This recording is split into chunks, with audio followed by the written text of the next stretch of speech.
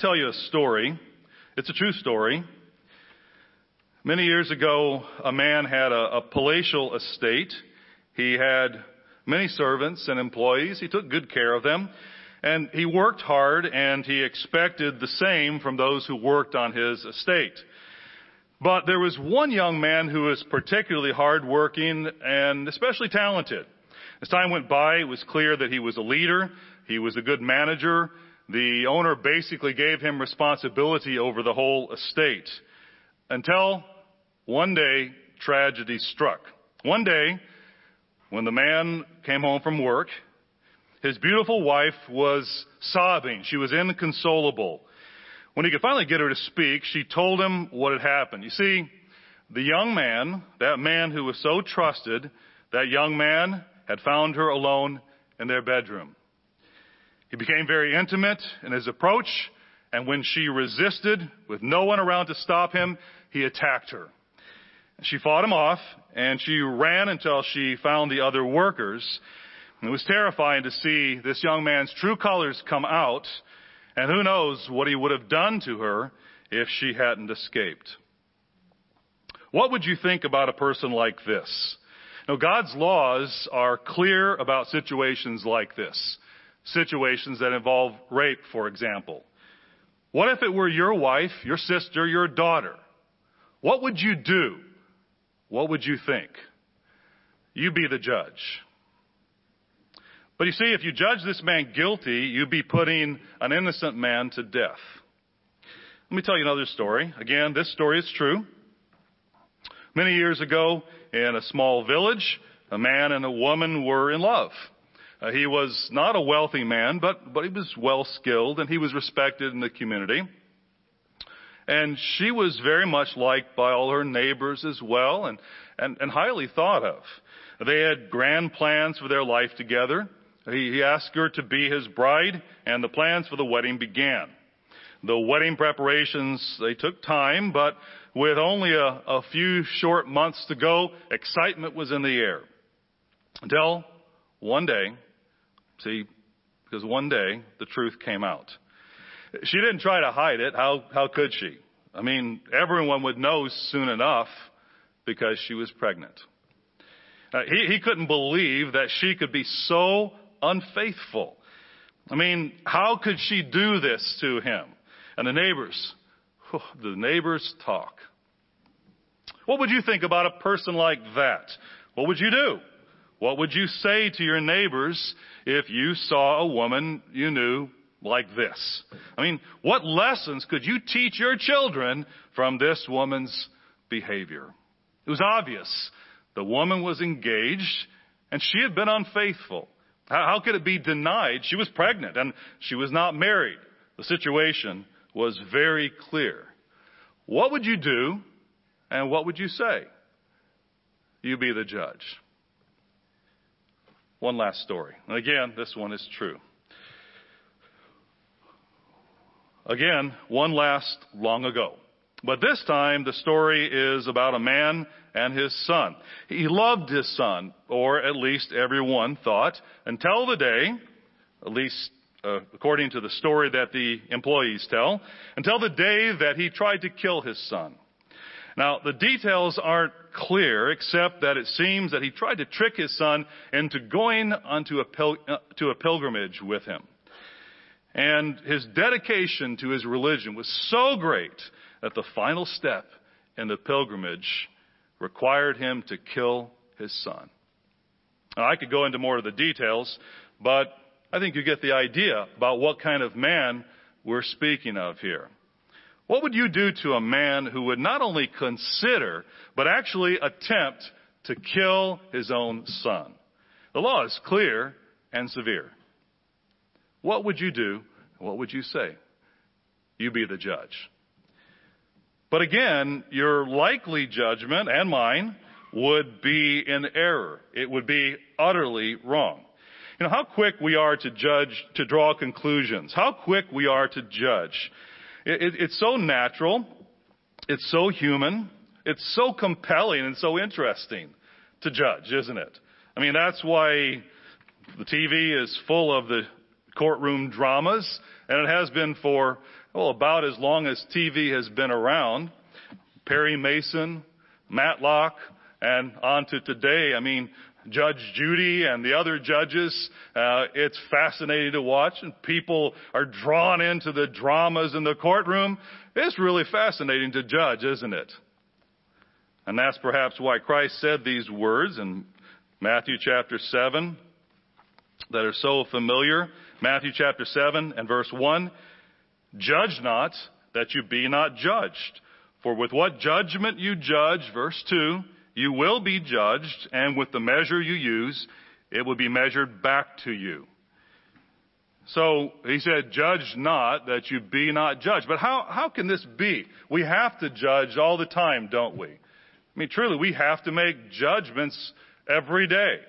In personal relationships, with whom do we spend our time? And with whom should we be spending our time? We have to make judgments. When someone's talking to us and telling us something, trying to convince us or persuade us, do we believe what the person in front of us is saying? Or do we withhold judgment and think to ourselves, no, I judge what they're saying is not correct? Or when we hear something, do we repeat it? We make a judgment as to whether we pass it on or not. Do we talk to that person who offended us? Or do we just let it go? Would they even listen anyway? We have to make a judgment, don't we? Do we listen out of politeness when a friend begins to put down somebody else? Let's say, for example. Or do we change the conversation to something more positive? In our work, do we take this job or that job? Do we believe the boss who tells us he can't pay us this week and he'll pay us next week? In our family life, for example, do we let our teenage daughter go see Revenge of the Space Nerds or whatever it might be with her friends? Do we let her go anywhere with those friends? We have to make judgments all the time, don't we?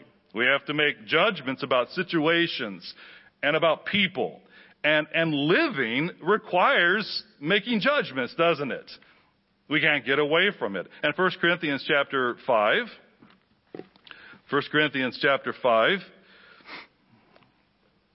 we read here as in the middle part of the chapter here, he says, I'm breaking into the thought to get right to the key point here. He says, verse 12, "For what have I to do with judging those also who are outside? Do you not judge those who are inside?" So in other words, we're told we have to be able to judge those who are inside and make judgments about how we deal with each other. And again, some cases involve that. Some cases involve making decisions in our life. So we have to decide all kinds of things. But what I'd like to focus on today is the conclusions that we draw, the judgments that we make that involve other people. Because these can get very complicated. And it's critical that we do this well, because our own future will be determined to some degree on how well we handle this. You see, the judgments that we make of other people affect not only them, but they also affect us. So let's go back and let's look at the three accounts, and I'll show you what I mean. Let's go back to Genesis chapter 39. I know you knew what I was talking about, and you were probably already had your finger there ready to turn. So let's do it. Genesis chapter 39. Where we read a little bit more about this account. We read in verse 1 of Genesis chapter 39, "Now Joseph," we read, "had been taken down to Egypt, and Potiphar, an officer of Pharaoh, captain of the guard, an Egyptian, bought him from the Ishmaelites who had taken him down there. The Lord was with Joseph, and he was a successful man, and he was in the house of his master the Egyptian. And his master saw that the Lord was with him, and that the Lord made all that he did to prosper in his hand. So Joseph found favor in his sight and served him. And then he made him overseer of his house, and all that he had he put under his authority. So it was, from the time that he had made him overseer of his house and all that he had, that the Lord blessed the Egyptian's house for Joseph's sake, and the blessing of the Lord was on all that he had in the house and in the field. And thus he left all that he had in Joseph's hand, and he did not know what he had except for the bread which he ate. Now Joseph was handsome in form and appearance, And it came to pass, after these things, that his master's wife cast longing eyes on Joseph, and she said, "Lie with me." But he refused and said to his master's wife, "Look, my master does not know what is with me in the house, and he's committed all that he has to my hand. There's no one greater in this house than I, nor has he kept back anything from me but you, because you are his wife. How then can I do this great wickedness and sin against God?" So it was, as she spoke to Joseph day by day, that he did not heed her to lie with her or to be with her. But it happened about this time, when Joseph went into the house to do his work, and none of the men of the house was inside, that she caught him by his garment, saying, "Lie with me." But he left his garment in her hand and fled and ran outside. And so it was, when she saw that he had left his garment in her hand and fled outside, that she called to the men of her house and spoke to them, saying, "See, he has brought in to us a Hebrew to mock us. He came in to me to lie with me, and I cried out with a loud voice. And it happened, when he heard that I lifted my voice and cried out, that he left his garment with me and fled and went outside. So she kept his garment with her until his master came home." And you heard the other story, didn't you? So we see that a very different story is told in the words that we just read than what you heard before and what the wife told to her husband Potiphar. So what's the lesson that we can learn from this account? Well, very simply stated, we have to be very careful with making judgments about someone based upon what someone else tells us. Because, and here's the key number one, because we may not know the whole story. We may not know the whole story. In Proverbs chapter 18,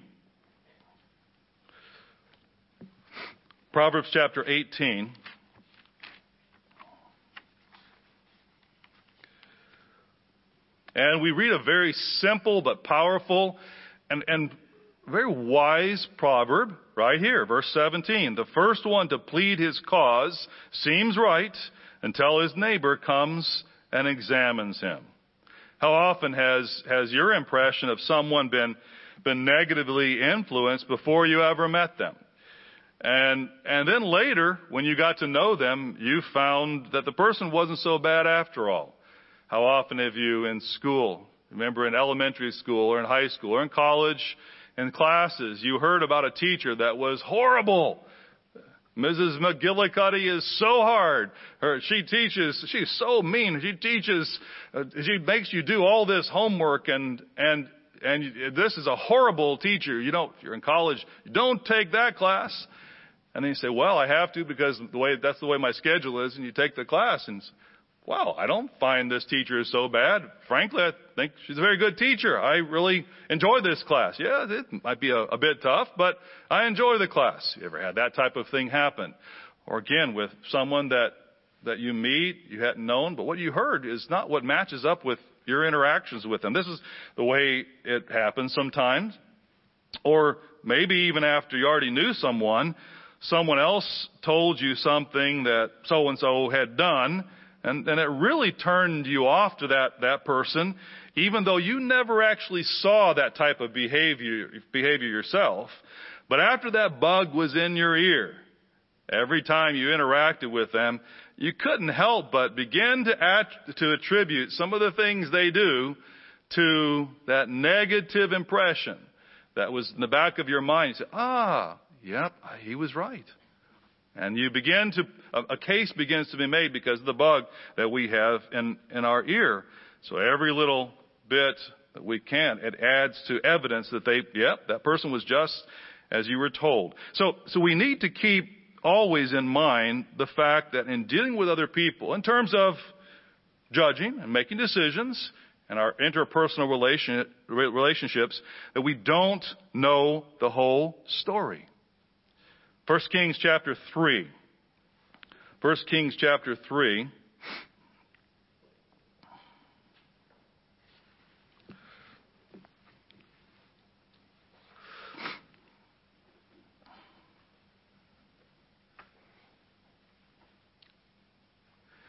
And verse 16.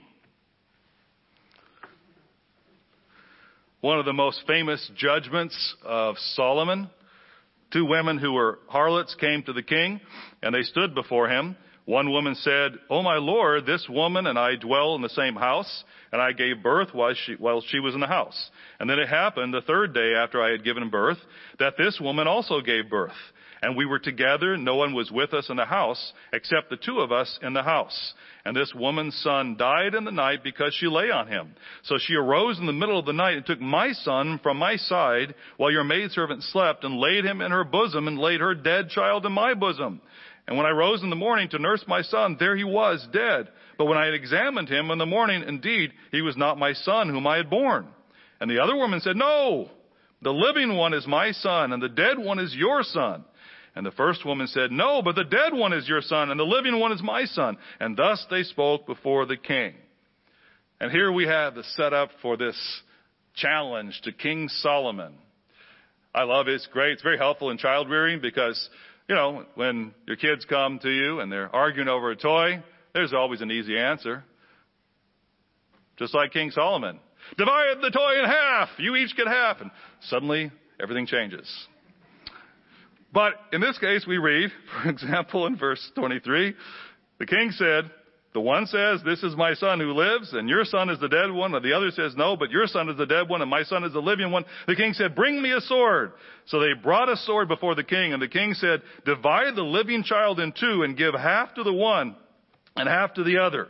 And you know the rest of the story. But the real wisdom lay in recognizing first the fact that he didn't know the whole story, and there was virtually no way he could be able to get the whole story out of them by just what they said. So the wisdom he had was in recognizing, okay, there's a backstory to this of what really happened, and so I'm going to, based upon the fact that there's this backstory, I'm going to take a particular action and let the truth reveal itself. That was the wisdom. Paul, if we go to Acts chapter 21, we see a situation here with Paul. That's a similar type example. No one was cut in half or anything like that, but we do see where there was more to the story than appeared. Acts chapter 21.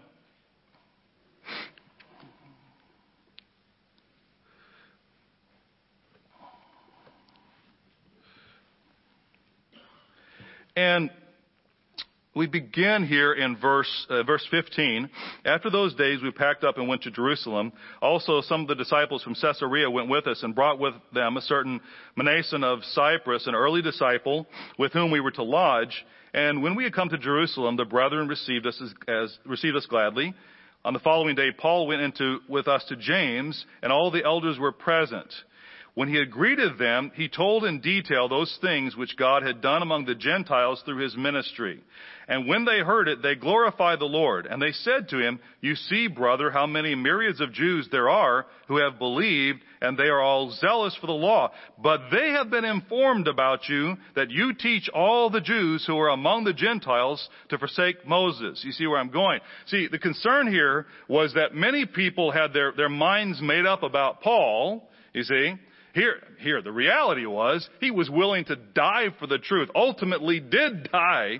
That was the reality. But yet, in many people's minds, what he was teaching was way wrong. And he was being called into account for it. And so we see, they have been informed, verse 21, about you, that you teach all the Jews who are among the Gentiles to forsake Moses, saying that they ought not to circumcise their children, nor to walk according to the customs. What then? So you almost think there's maybe a little bit of doubt there, that they're thinking the best, but not 100% sure. And so what then, he says, the assembly must certainly meet, for they will hear that you have come. Therefore, do what we tell you. We have 4 men who have taken a vow. Take them and be purified with them. So in other words, he was going to have to take some actions to prove that he was the real thing. You understand what I'm saying? In other words, the backstory should have certainly proven what he was about.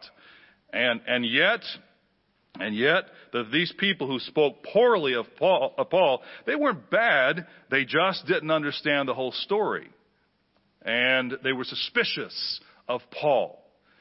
And so we see ultimately, he says, we have 4 men who have taken the vow. Take them, be purified with them, pay their expenses so they may shave their heads, and that all may know that those things on which they were informed concerning you are nothing, but that you keep yourself also, but that you yourself also walk orderly and keep the law.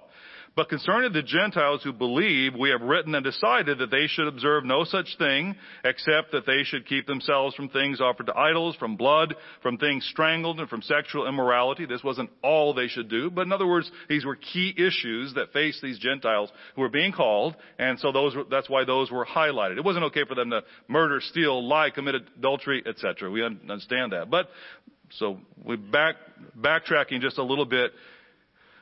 The idea is this, is that with Paul, there were those who actually didn't know the whole story and were making judgments because of it. So how often do we make decisions without understanding the whole story? How often do we make judgments of people and what people are doing, what people have said, without really knowing the big picture? A number of years ago, when my father was director of CAD, I foolishly one time began to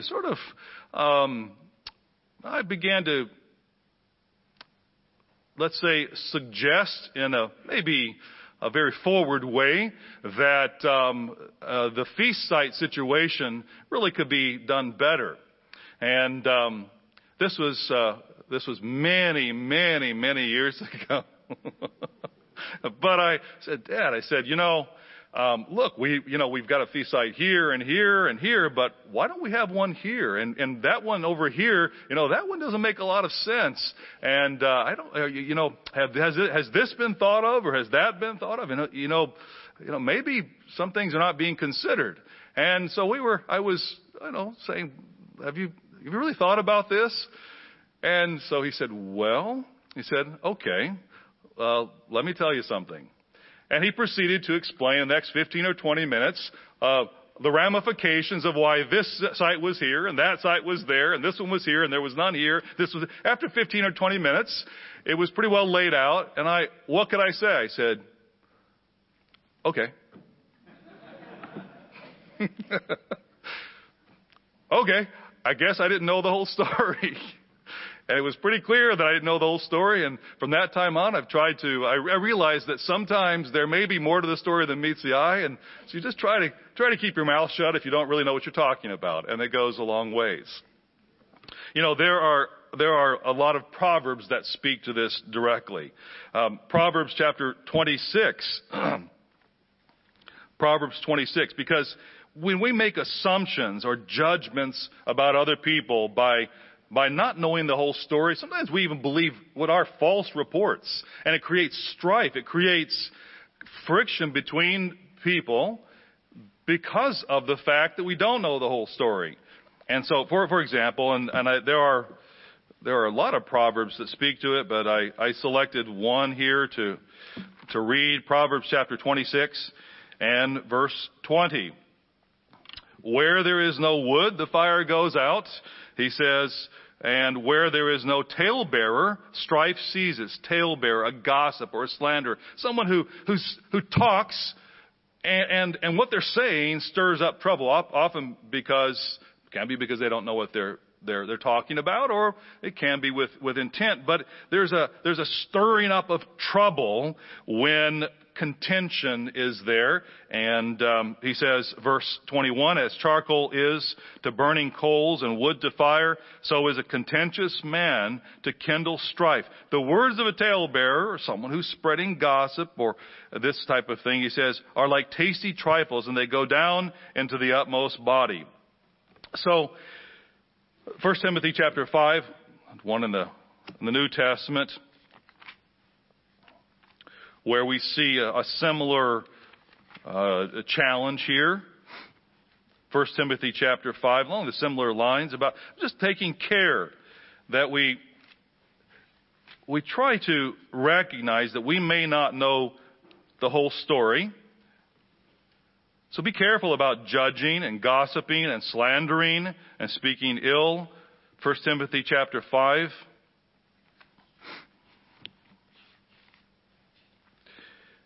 There he's speaking within the church. Apparently, at least an issue that had to be confronted. Something needed to be said. He said, talking about, let's first go to verse 11. When they refused the younger widows in terms of traveling and working along with them. He says, this is back to verse 9. It refers to that, but specifically here, it says in verse 11, refuse the younger widows, for when they have begun to grow wanton against Christ, they desire to marry, having condemnation because they have cast off their first faith. And here's the key here, verse 13. And besides, they learn to be idle, wandering about from house to house, and not only idle, but also gossips and busybodies, saying things which they ought not. And so he highlights and says, this is a problem. Talking and stirring up strife and trouble. And many times that happens because we don't know the whole story. So we have to be careful in terms of our relationships when people are saying things to recognize sometimes we may be hearing Potiphar's wife story instead of the real story. So be careful about making judgments if that be the case. Now, let's look at the next example. Let's go to the New Testament here to Matthew.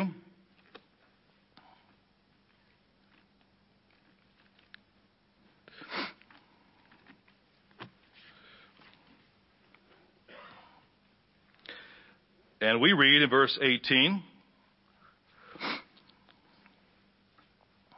of Matthew chapter 1.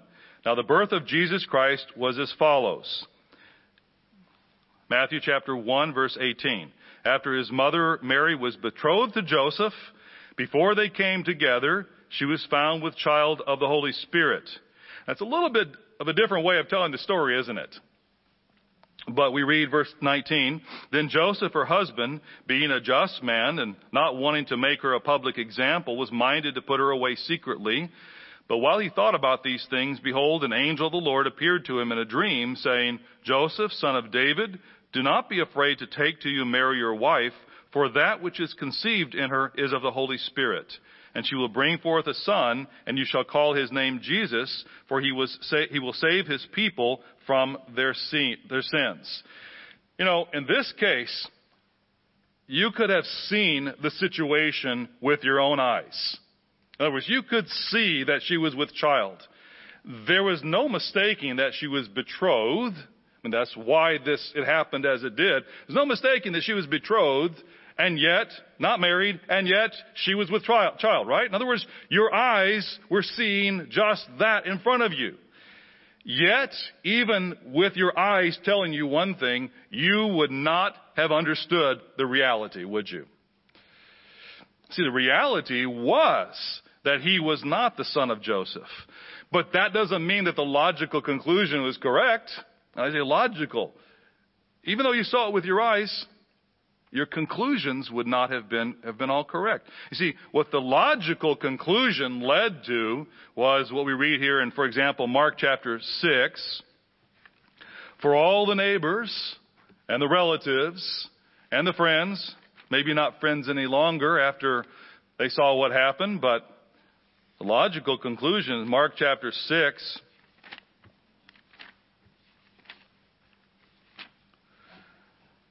And verse 1, he went out from there and came to his own country. He's talking about Jesus, and his disciples followed him. And when the Sabbath had come, he began to teach in the synagogue. And many hearing him were astonished, saying, where did this man get these things? And what wisdom is this which is given to him, that such mighty works are performed by his hands? Is this not the carpenter, the son of Mary, and brother of James? Interesting the way it's put. It refers to Mary, not Joseph. As if everyone knew that his father was not Joseph.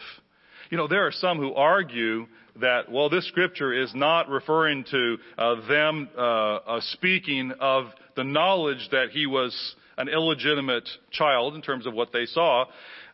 But I think it's the reality is it's written in our Bibles. So if it was written down for our benefit, surely it was known that he was, humanly speaking, in terms of the the normal arrangements, that he was illegitimate.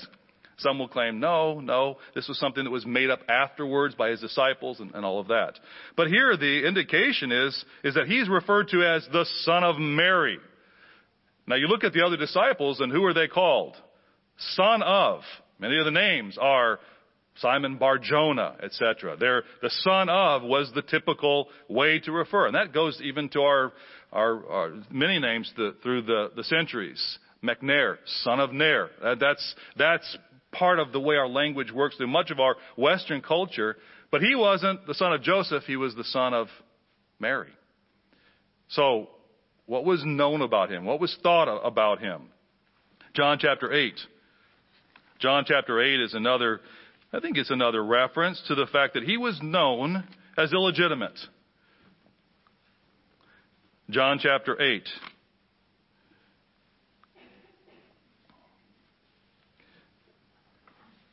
We're breaking into this section where he's talking to the Jews, and he says, verse 37, I know that you are Abraham's descendants. This is John 8, verse 37. But you seek to kill me because my word has no place in you. I speak what I have seen with my father, and you do what you have seen with your father. And they answered and said to him, Abraham is our father. And Jesus said to them, if you were Abraham's children, you would do the works of Abraham. But now you seek to kill me, a man who has told you the truth, which I heard from God. Abraham did not do this. In verse 41, the key scripture here, he says, you do the deeds of your father. And they said to him, we were not born of fornication. We have one Father, God. We weren't like you. We were not born of fornication. We are not illegitimate. So their conclusion, I think logically, was that Jesus was tainted with the stain of fornication. He was illegitimate. And again, that conclusion is right, but wrong. Because we can be fooled by our own eyes. Not what someone else says now. We're not talking about what someone else says, what someone else reported. We're talking about what we see with our own eyes.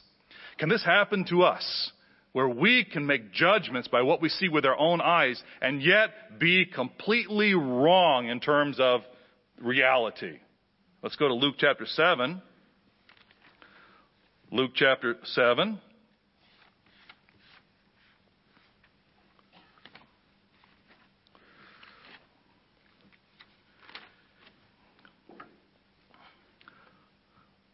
Here we read about this woman in Simon's home.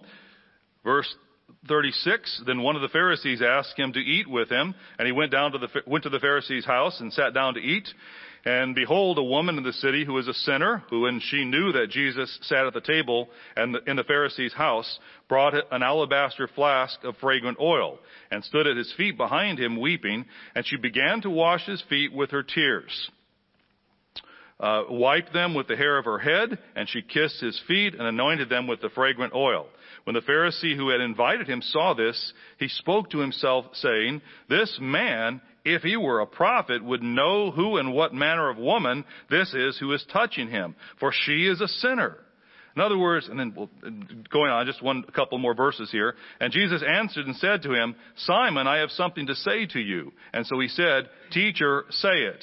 And then he goes on and gives this parable. And we go down to verse 43, or rather verse 44. And then he turned to the woman and said to Simon, do you see this woman? I entered your house. You gave me no water for my feet, but she has washed my feet with her tears and wiped them with the hair of her head. You gave me no kiss, but this woman has not ceased to kiss my feet since I came in. You did not anoint my head with oil, but this woman has anointed my feet with fragrant oil. In other words, to him, what he was looking at was a sinner, this sinful woman. And she was defiling his house virtually to be there at all. That's what appeared. And you know what? That was correct. She was a sinner. She was what she was. What he saw was correct. But it's what he didn't see that was the big picture, wasn't it? So we have an example here of what can happen to us where sometimes what we see is not the whole story. What is it that we don't understand about the person sitting next to us? That we don't know about the person sitting next to us, or the person behind us, or the person in front of us. What battles and what challenges are they facing about which we know nothing, and that we can't even begin to imagine, because all we see is their face in front of us? And do we really know their heart? Do we really know the battles of the mind, the battles of the spirit that they are facing? Do we understand the battles of repentance that they have faced in their life? And we may just be seeing somebody who has a lot of faults because we can see them, the way they act, the way they talk. To us, it's pretty obvious what they're about. And yet there's more to it than meets the eye, of which we're not aware at all. And so what we see with our eyes can lead us to judgments that are not truly accurate. Psalm 51. How well do people know David's heart? I think that we see it enunciated here in the Psalms in particular. But don't you think it would be very easy to make critical judgments of David by the citizens of Israel? I can tell you they did. You know how? Because his son was able to take more than half of the country away from him to actually depose him. So apparently some people weren't too impressed with David, wouldn't you say? Because they saw a man who, and then you can fill in the blanks, they saw his faults. So much so that Absalom was able to take and turn their hearts. We see he sat in the gate and he would say, the king is not really doing a very good job at making judgments. He ought to be a better judge. Yeah, you're right. You're right. And then you can go through the whole list of the faults. As I said, I will say this, that many people did not see David's heart because of the civil war that was engendered by Absalom, who was able to turn their heart. So we see in Psalm 51, however, we see the heart of a man who had the heart of God, despite his faults, despite his flaws. And here's what we read. Have mercy upon me, O God, according to your loving kindness. This psalm is keyed to the time when he committed the sin with Bathsheba and Uriah. And we see what was going on inside his mind as he was wrestling with this what he had done. Even while his soldiers, who were still in the field, might have begun to despise him for the command that he gave to Joab concerning Uriah. Yet what it was in his heart was this. Have mercy upon me, O God, according to your loving kindness, according to the multitude of your tender mercies. Blot out my transgressions. Wash me thoroughly from my iniquity and cleanse me from my sin. For I acknowledge my transgressions, and my sin is always before me. Against you only have I sinned and done evil in your sight, that you may be found just when you speak and blameless when you judge. Can we imagine the person that we question and that we see in a negative way? Can we imagine them saying this type of thing before God in their private prayers? Very well may be the case. They recognize their challenges just like we do. And when other people see us, we would hope that they would not just look upon what they see as everything about us, but they would give us the benefit of the doubt that actually there's more to our heart, and we are trying to overcome and not be like we are when our weaknesses show. He says, verse 7, purge me with hyssop, and I shall be clean. Wash me, and I shall be whiter than snow. Make me hear joy and gladness, that the bones you have broken may rejoice. Hide your face from my sins, and blot out my iniquities. And create in me a clean heart, O God, and renew a steadfast spirit within me. That was the heart of David. John chapter 7 then.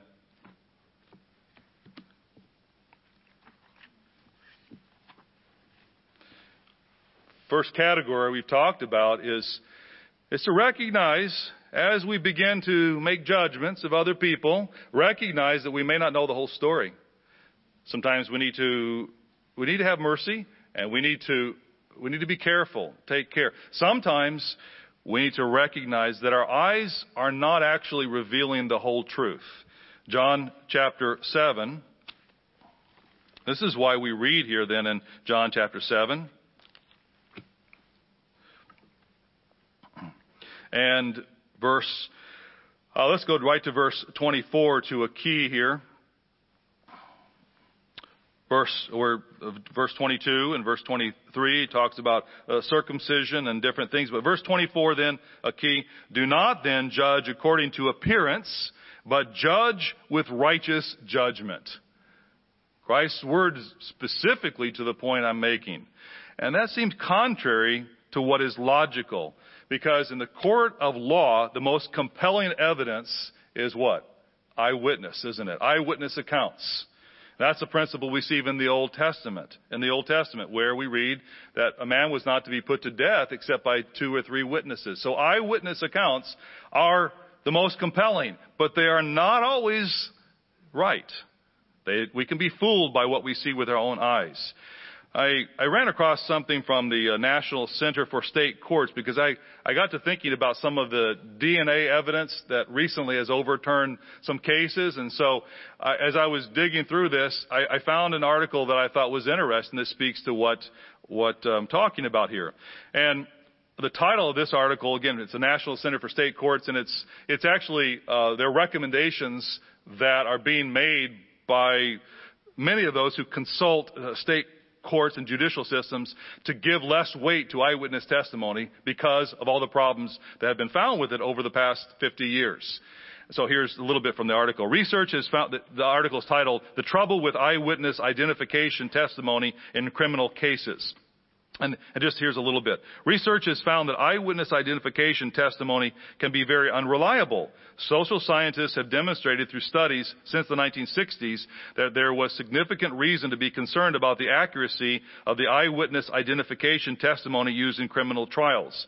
Although witnesses can often be very confident that their memory is accurate when identifying a suspect, the malleable nature of human memory and visual perception makes eyewitness testimony one of the most unreliable forms of evidence. Courts took very little notice of the problems associated with eyewitness identification until DNA evidence began to be used to exonerate criminal defendants, in some cases decades after they were convicted. In irrefutable cases of wrongful conviction, people both within and outside the judiciary began to question the factors that led to each wrongful conviction. It became clear that the predominant cause was inaccurate eyewitness identification. In other words, you can have suggestions that are made to your mind based on even other people that were around, based on lineups and all kinds. They go into all kinds of detail about how eyewitness identification can actually be wrong.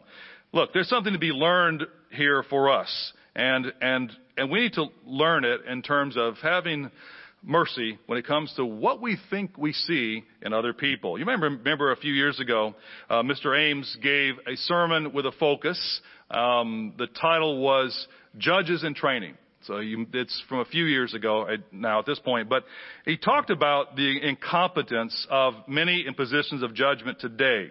And he quoted from a book that highlighted the prevalence of incompetence in our legal system. And he emphasized in that sermon specifically the role that we'll play as judges in the millennium. This is why I'm saying if we are going to be serving, if we're judges in training, as he was talking about that day, then this is part of our destiny, then it's part of what we need to be learning about today. And one of the things is to take care with what we see. I'm going to show you one scripture in Isaiah that actually then points to the millennium and actually speaks to this particular point then. Isaiah chapter 11.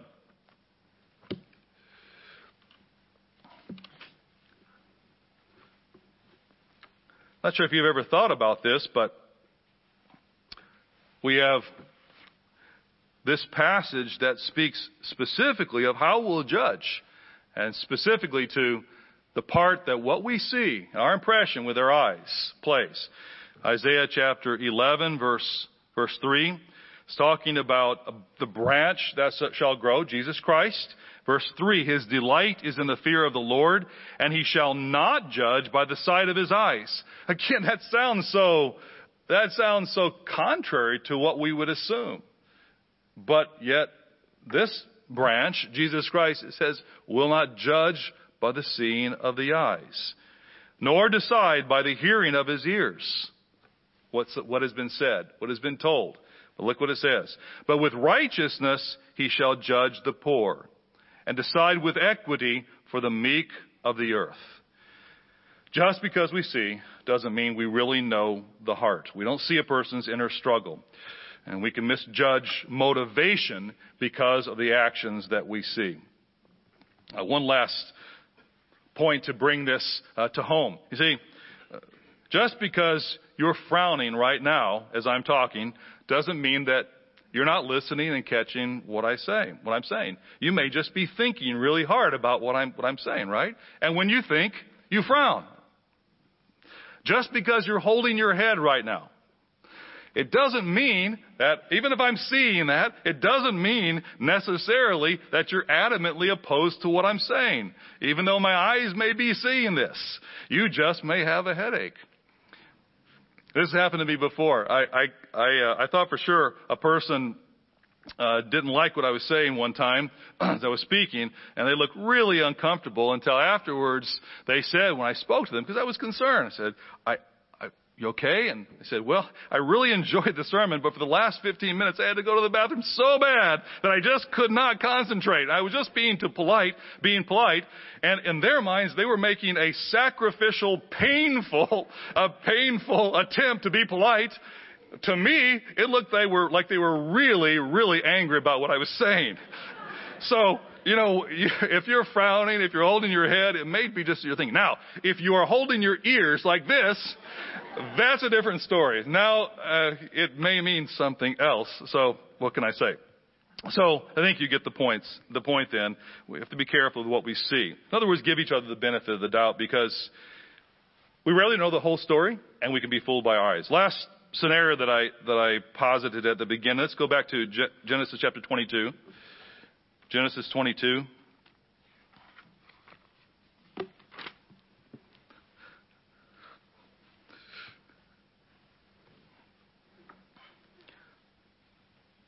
Genesis 22, and again, you probably, as I challenge for you to be the judge. And by the way, if you haven't caught it, that is the title of the sermon. You be the judge. It's not here comes the judge. It's you be the judge. Genesis chapter 22, verse 1. It came to pass after these things that God tested Abraham and said to him, Abraham, and he said, Here I am. And then he said, Take now your son, your only son, Isaac, whom you love, and go to the land of Moriah and offer him there as a burnt offering on one of the mountains of which I shall tell you. So, story goes on. Abraham rose early in the morning and saddled his donkey and took 2 of his young men with him and Isaac his son. And he split the wood for the burnt offering and arose and went to the place of which God had told him. Then on the 3rd day, Abraham lifted his eyes and saw the place afar off. And Abraham said to his young men, Stay here with the donkey. I said his employees, but you get the point here. Stay with the donkey, and the lad and I will go yonder and worship, and we will come back to you. So Abraham took the wood of the burnt offering and laid it on Isaac his son. And he took the fire in his hand and a knife, and the 2 of them went together. But Isaac spoke to Abraham his father and said, My father. And he said, Here I am, son. And then he said, Look, the fire and the wood, but where is the lamb for a burnt offering? And Abraham said, My son, God will provide for himself the lamb for a burnt offering. And wow, what a statement that was, wasn't it? A prophecy that was so profound that would be inspired to come out of Abraham's mouth at this time. That was not for his son, but that's another story. So the 2 of them went together, and they came to the place of which God had told him, and Abraham built an altar there and placed the wood in order, and he bound Isaac his son and laid him on the altar upon the wood. And he stretched out his hand, and he took the knife to slay his son. And verse 11, But the angel of the Lord called to him from heaven and said, Abraham, Abraham. And he said, Here I am. And he said, Do not lay your hand on the lad or do anything to him. For now I know that you fear God, since you have not withheld your son, your only son, from me. He made clear that there was no human sacrifice that was ever to be asked except of God the Father himself. But How do we look at this example in terms of our judging people and what's happening? Well, what's this? We all have a personal relationship with God. And He's working with us individually. Our faith, our conscience, and our life, it's unique, isn't it? The track of our life is unique for each and every one of us. Even brothers and sisters have a different track of their life, even though they were born within a short time, perhaps. Even identical twins are going to have a different track of their life in some way, shape, or form. Every single human being who has ever lived has a unique track of their life. It's pretty obvious, isn't it? And our relationship with God is unique as well. Romans chapter 14. You see, what was going on here was specific to Abraham. What we might see from the outside, looking at what happened here, would not show us the fact that God was working with Abraham in a very specific way. That whole account is about Abraham, wasn't it? It's about Abraham showing in this way why God did it this way at this time. The cultural milieu and everything can be studied. But the reality is, even if we know nothing about the culture of the day, we read the words and we understand what was going on there. We understand the sacrifice that was being asked of him. And we, by reading, you might say from the third person perspective, we realize that Abraham's faith was being tested to the last nth, wasn't it? Because of what he was asked to do. We understand that, but would anyone who was standing around watching this happen understand it the way we do because we have God's perspective? How could they? How could they? So God, we all have a personal relationship with God, and so does our neighbor. And what is happening with our neighbor, we may not see but just a tiny, tiny window, a keyhole into what God is doing with them. Oh, we can make assumptions. We can say, oh, they're having a trial. They must really need that trial. That's right. But in reality, God may be working with them. He may be saying, I'm going to allow that trial to happen because they're really strong and couldn't do that with you over here because, wow, who knows what would happen. I mean, we can have fun and make all kinds of guesses, but the reality is we don't know because God works with each of us individually. And a person that we're watching something happen to them, we have no idea how God is working with them. And so we need to be a little bit careful about making judgments about them and what's happening around them. Give a little bit of room for God to work with them before we write them off mentally.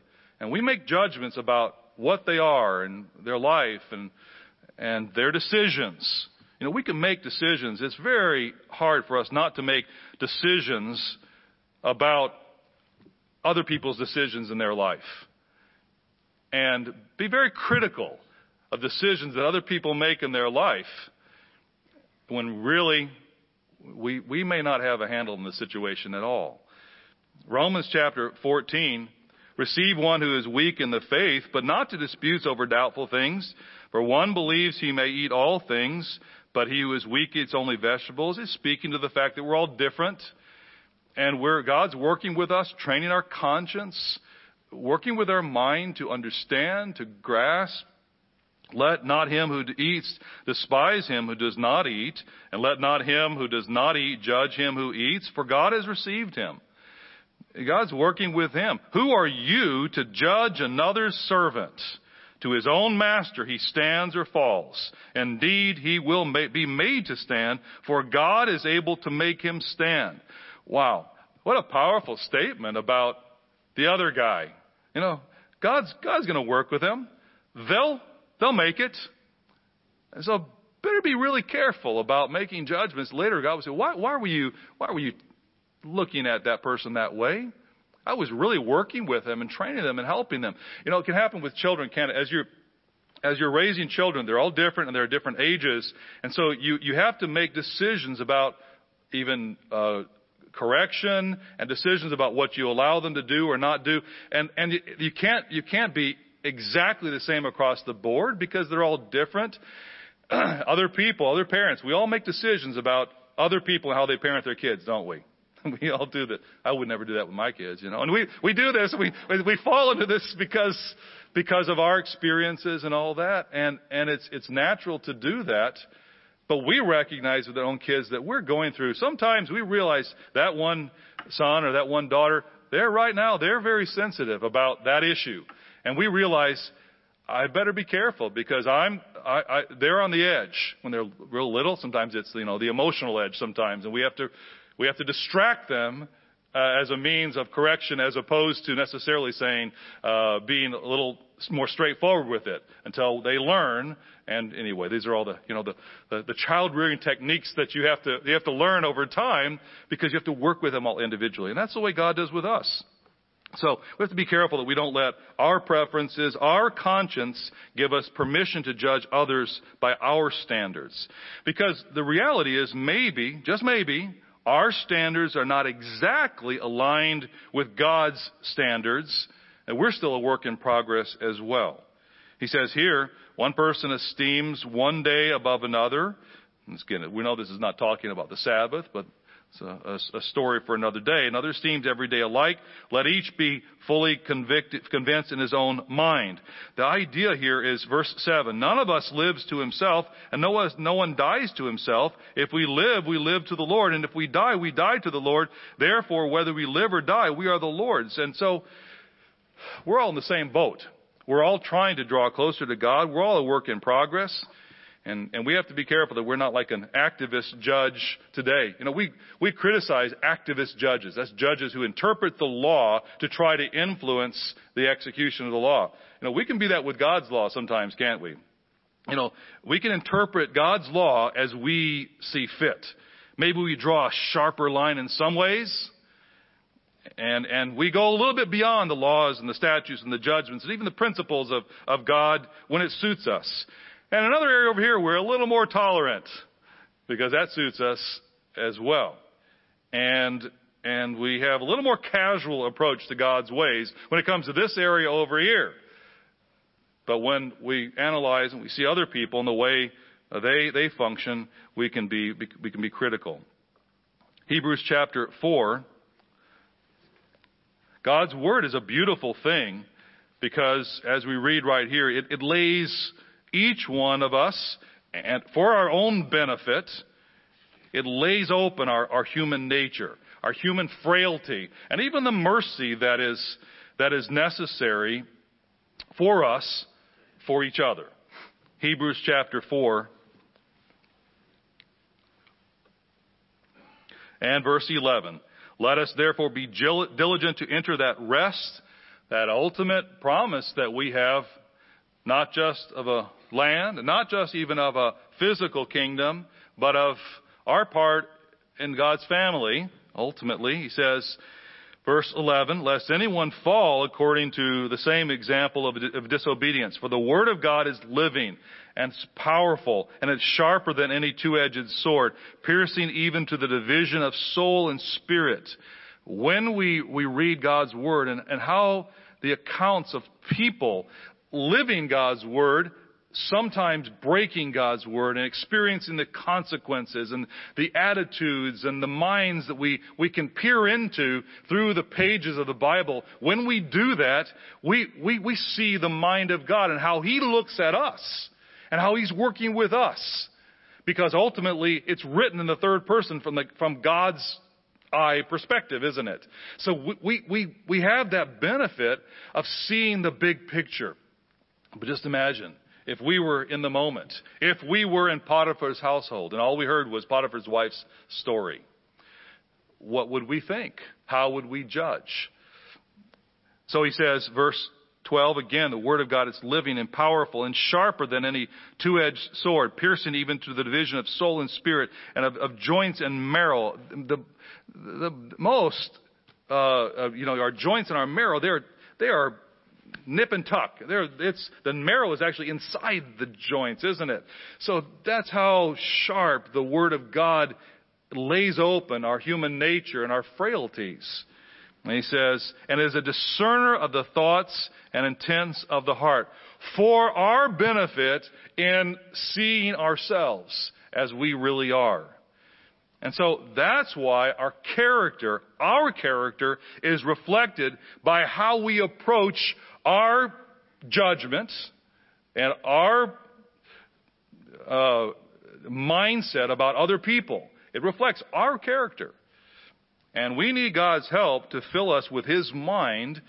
We're coming up to the Feast of Pentecost, and we are reminded of God's Holy Spirit and how it changes and helps us. And a big way that it helps us is in how we perceive other people. The mercy, the understanding that we're, through God's Holy Spirit, that we can have of other people.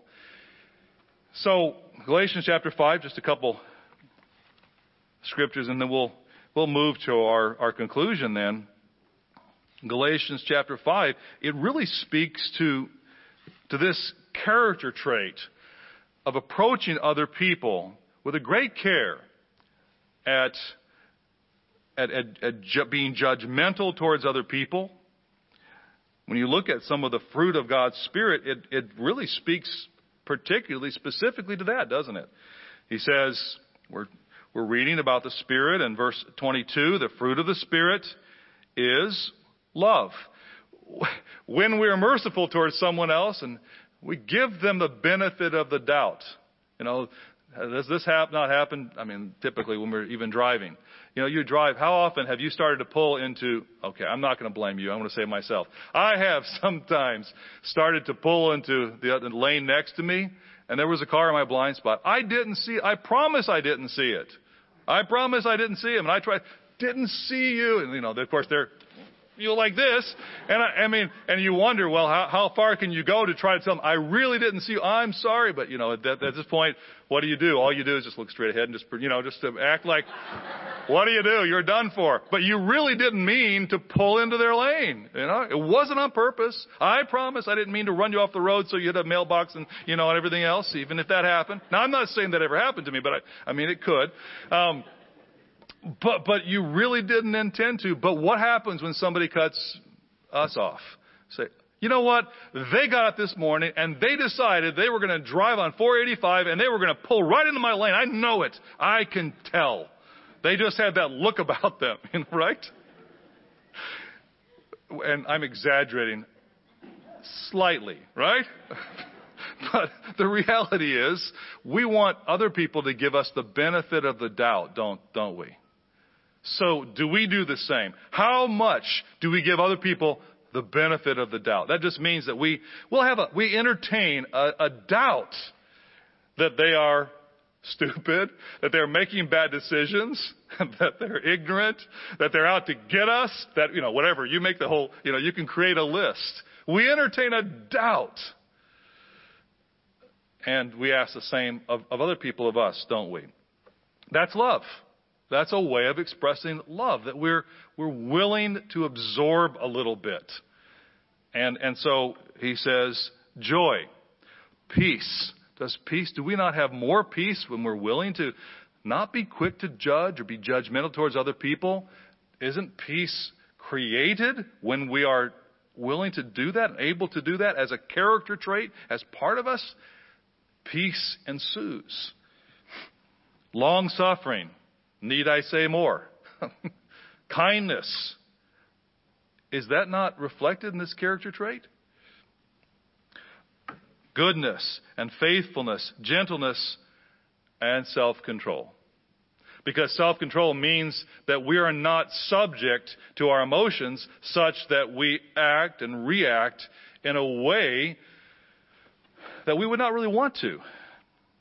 In a way that is not in harmony with what we value, but we haven't exercised the discipline to be able to stop and say, maybe I ought to give them the benefit of the doubt.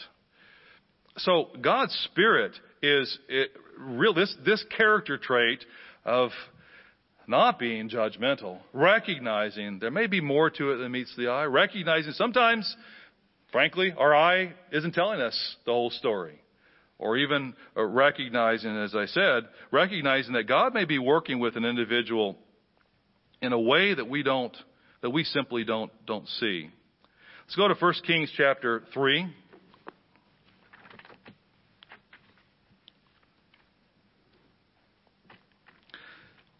When Solomon went before God,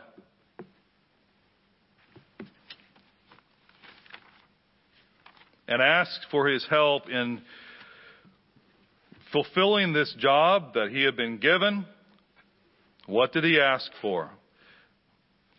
For what did he ask? What did he desire? We see here in verse 9, I'm breaking into this whole section here where God appeared to him at Gibeon. In verse 5 we read how Solomon spoke and said, you've shown mercy to me, and so therefore he said, I need your help. I'm a little child in verse 7. I don't know how to go out or come in.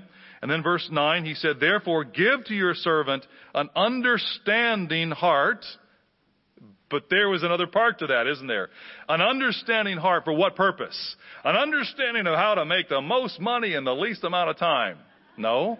How to get away with doing as little work as possible and making the most for it. Isn't that what we want to do today? How many times? You know what do you want to do? I really want to see what I can do, so I work as little as possible and I get the most money for it. If I can sit at a desk and put my feet up on it, that's what I would do. That would be my perfect job, doing as little amount of work, retiring as quickly as possible. Retire in 5 years with $1 million a year in your retirement fund. Wow, yeah, that's me, right? That's our world is about that. But that's not what the understanding was for, is to be able to have as much as possible with as little amount of work as possible. No, it wasn't that. He said, your servant, therefore give to your servant an understanding heart to judge your people. In other words, to exercise my responsibility to lead and make decisions, to keep peace. This is what he asked for, understanding to judge, that I may discern between good and evil. For who is able to judge this great people of yours? I understand he's talking about literally exercising judgment, but it takes that mindset of being able to know when and how to show mercy, when and how to execute punishment, and everything in between. This is what Solomon asked for. And this is the discernment that we need. So we can, as we read in Matthew chapter 7, we can be able to not be looking at the speck in our brother's eye and not considering the plank in our own, but actually be able to have that be plank free, you might say, so we can have the judgment as to how to help our brother. Big goal in our life should be to be plank free, Let's go to 1 Corinthians chapter 6. 1 Corinthians chapter 6. And we come, you might say, to the end of the story. Because in 1 Corinthians chapter 6,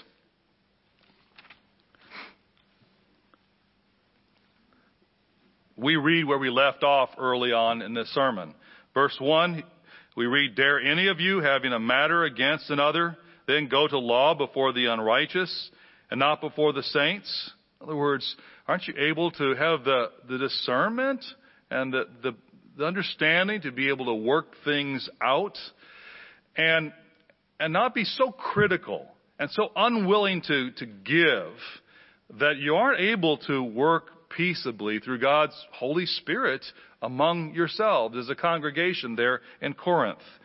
Do you not know that the saints will judge the world? And if the world will be judged by you, are you unworthy to judge the smallest matters? Yes, manage. Say that's part of it, but it's to discern, because when we manage, we discern, don't we? So it's the ability to see other people through eyes of mercy, of love, of long suffering, of care, sometimes of service by highlighting something that needs to be said, but doing it in a way where we recognize that maybe they're not out to get us, and maybe God is working with them in a way we can't see, we can't recognize, and maybe we don't know the whole story. with care, and with understanding, because the saints will judge the world. Will then we understand the importance of learning the whole story before we're quick to judge? Do we recognize and understand the importance of extending mercy today? Do we recognize that we can be fooled by what we see and what we hear?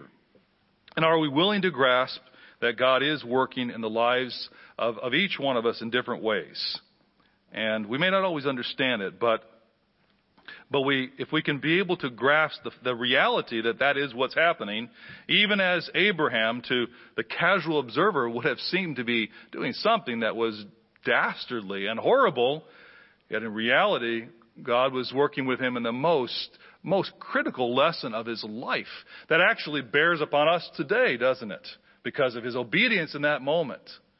And yet, if we were there, we might have actually had a very harsh judgment of him. So if we can learn these 3 lessons, we'll be among the team that God will use to judge the world. You see, because the time will come when we will know the whole story, won't we? The time will come when we will not be fooled by the seeing of our eyes and the hearing of the ears, but we'll know the hearts. We'll be able to read the hearts. And the time will come when we will know exactly how our God is working with the individuals that we'll be serving. And that day, we will serve and judge the world. How well will we do that job? You be the judge.